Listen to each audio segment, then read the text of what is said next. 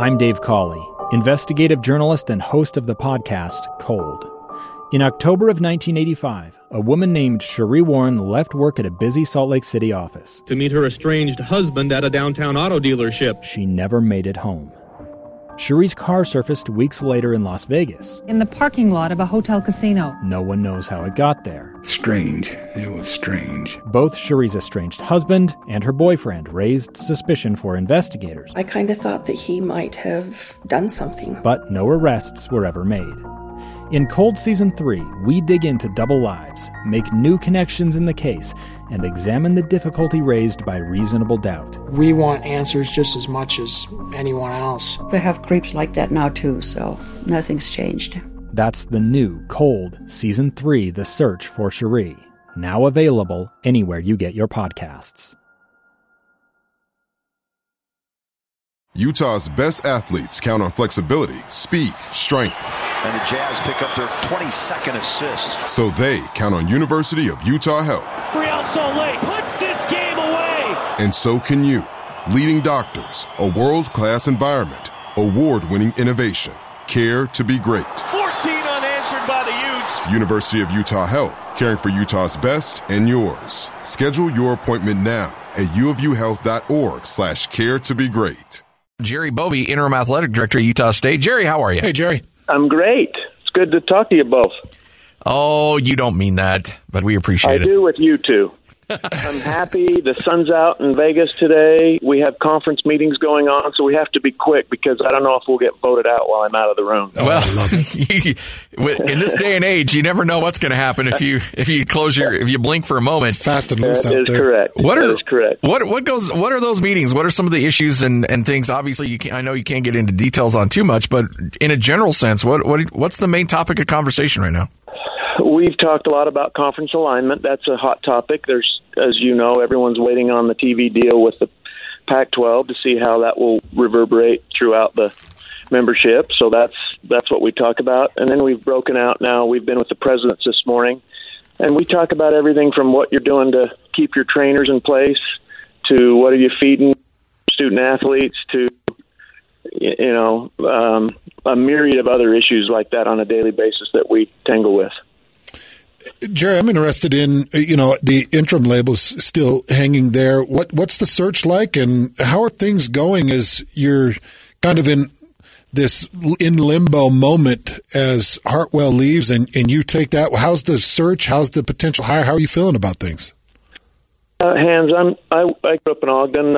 I'm not smart enough to spend too much time on can't control, so we're focused on the things that we can't control, and the presidential search is going. I mean, everything with regard to the athletics director position will be in a holding pattern until we get a president, which I still believe the committee is on board to get that done in the spring, with a potential start date being around the start of our budget year, which is July 1. So, and then we'll see where it goes from there. I get hit about this every game night from 10 to 12 different fans saying, what's going on? And I tell them, I'm not that worried about it. Don't you be. I can't control it.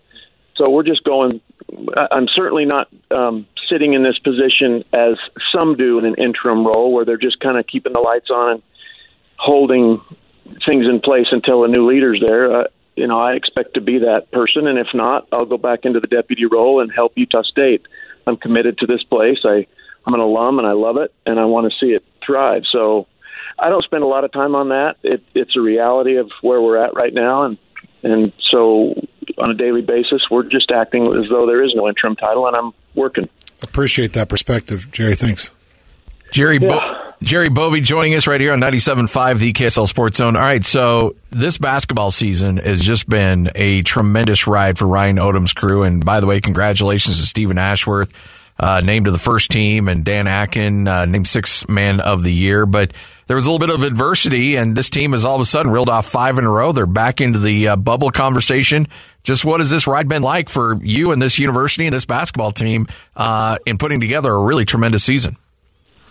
It's been great. I mean, my wife has to continually try to settle me down on game nights. I feel a little bit like Billy Beane sometimes, where I'm walking around. I go into my office. I have a hard time sitting still. I'm the AD with ADD.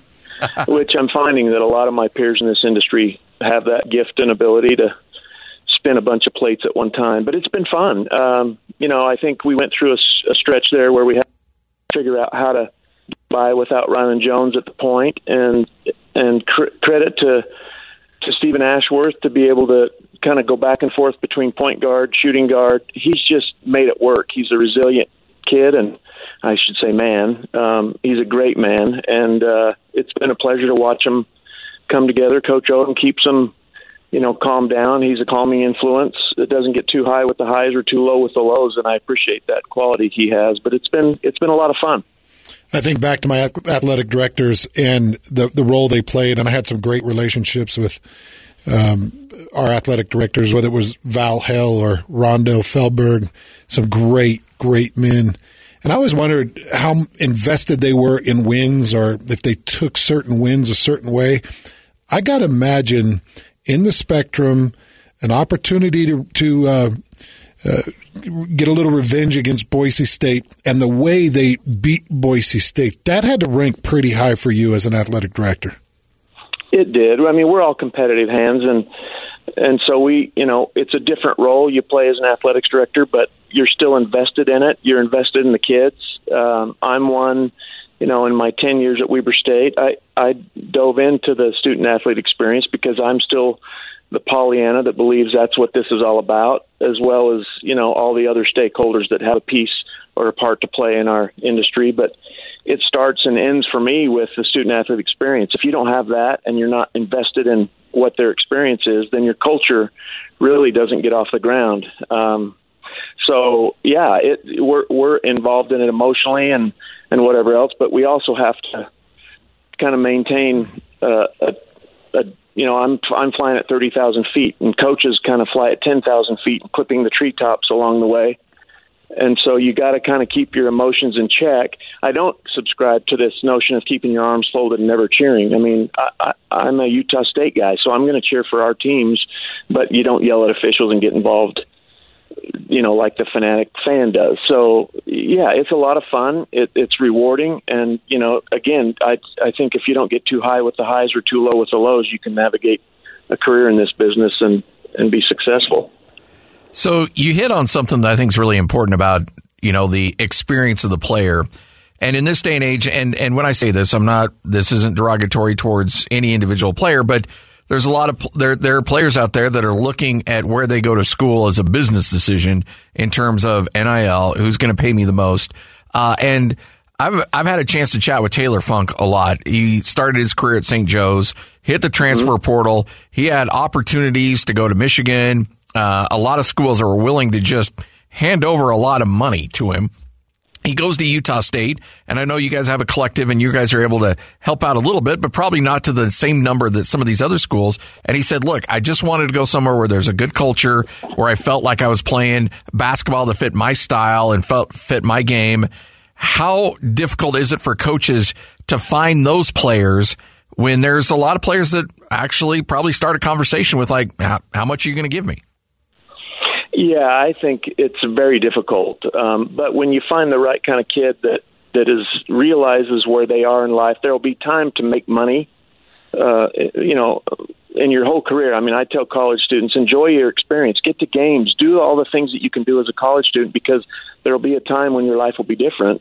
And I think that holds true in the game of being a student athlete. Yes, there is more money to be made. And for those student athletes that's their goal, then they have an opportunity to go and do that. We're in a situation where we don't have those kind of resources, and frankly, our fan base isn't interested in funding to the degree that they might be at certain Power 5 schools. They're not in a position where they feel like they want to fund that. That's not the way that collegiate athletics is supposed to go.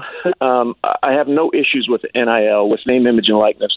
I feel like we missed the boat in the NCAA for years, not allowing student athletes to monetize their name, image, and likeness. But there's a difference in my mind between the NIL space and then just the pay for play. And we can say that's not what it is, but that's what it is. And I don't think that's sustainable. And so we're taking a little different approach at Utah State. And we hope that when all this is done, that we've got our ladder leaning against the right place. I think there's a bubble that will burst, just like it did in the housing market in 2007, and we'll see where that all plays out, and we'll settle in on a place, I think, in the industry where it's more palatable. But right now, it is the wild, wild west, and we're just trying to navigate that.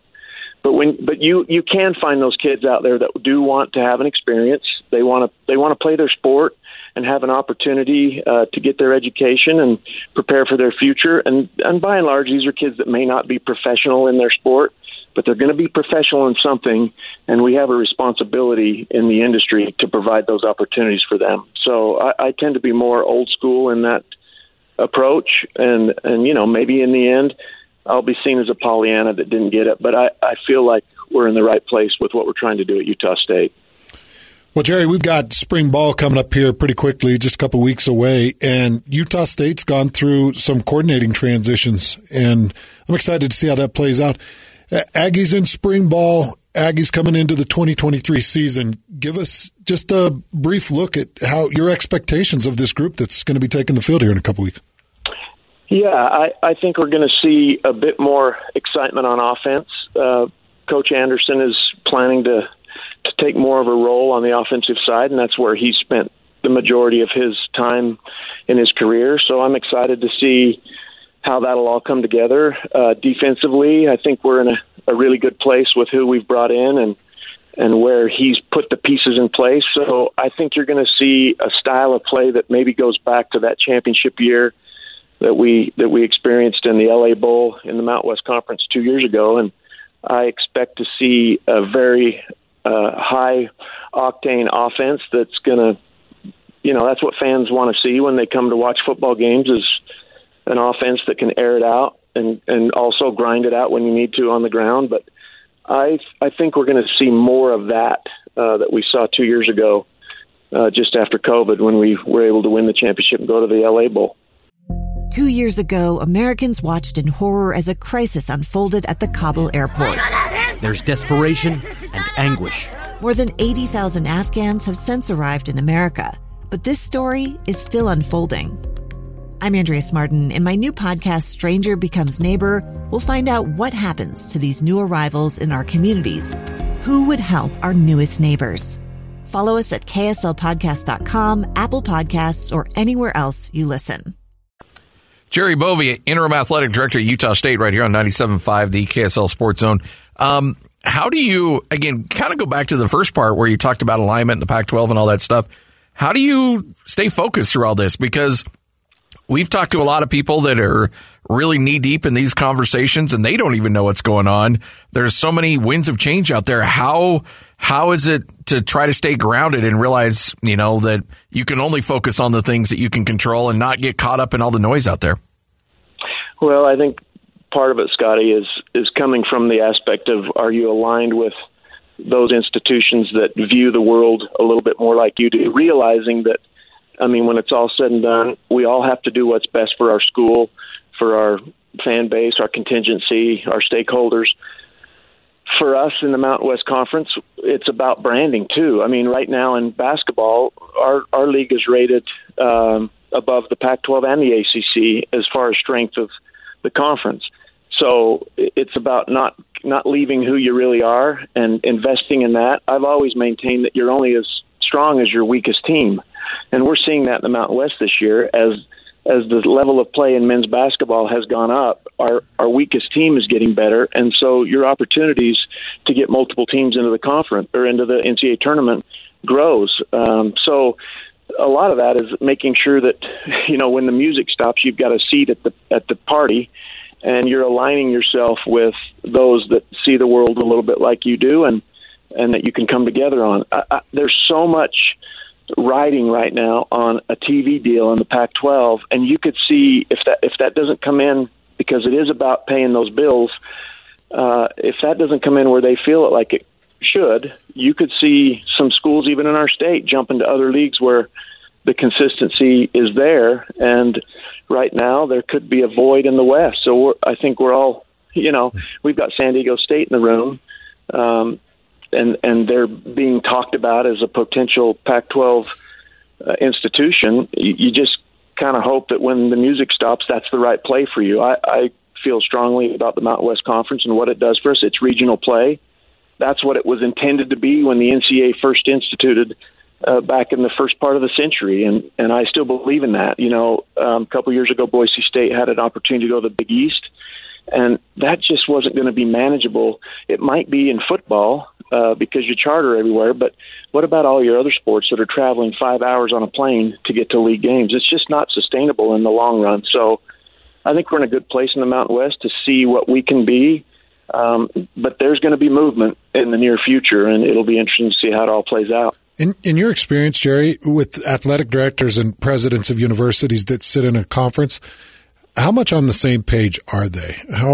How closely connected are they? Do you typically know the thought processes and the angles and the agendas of the other schools that sit in a conference?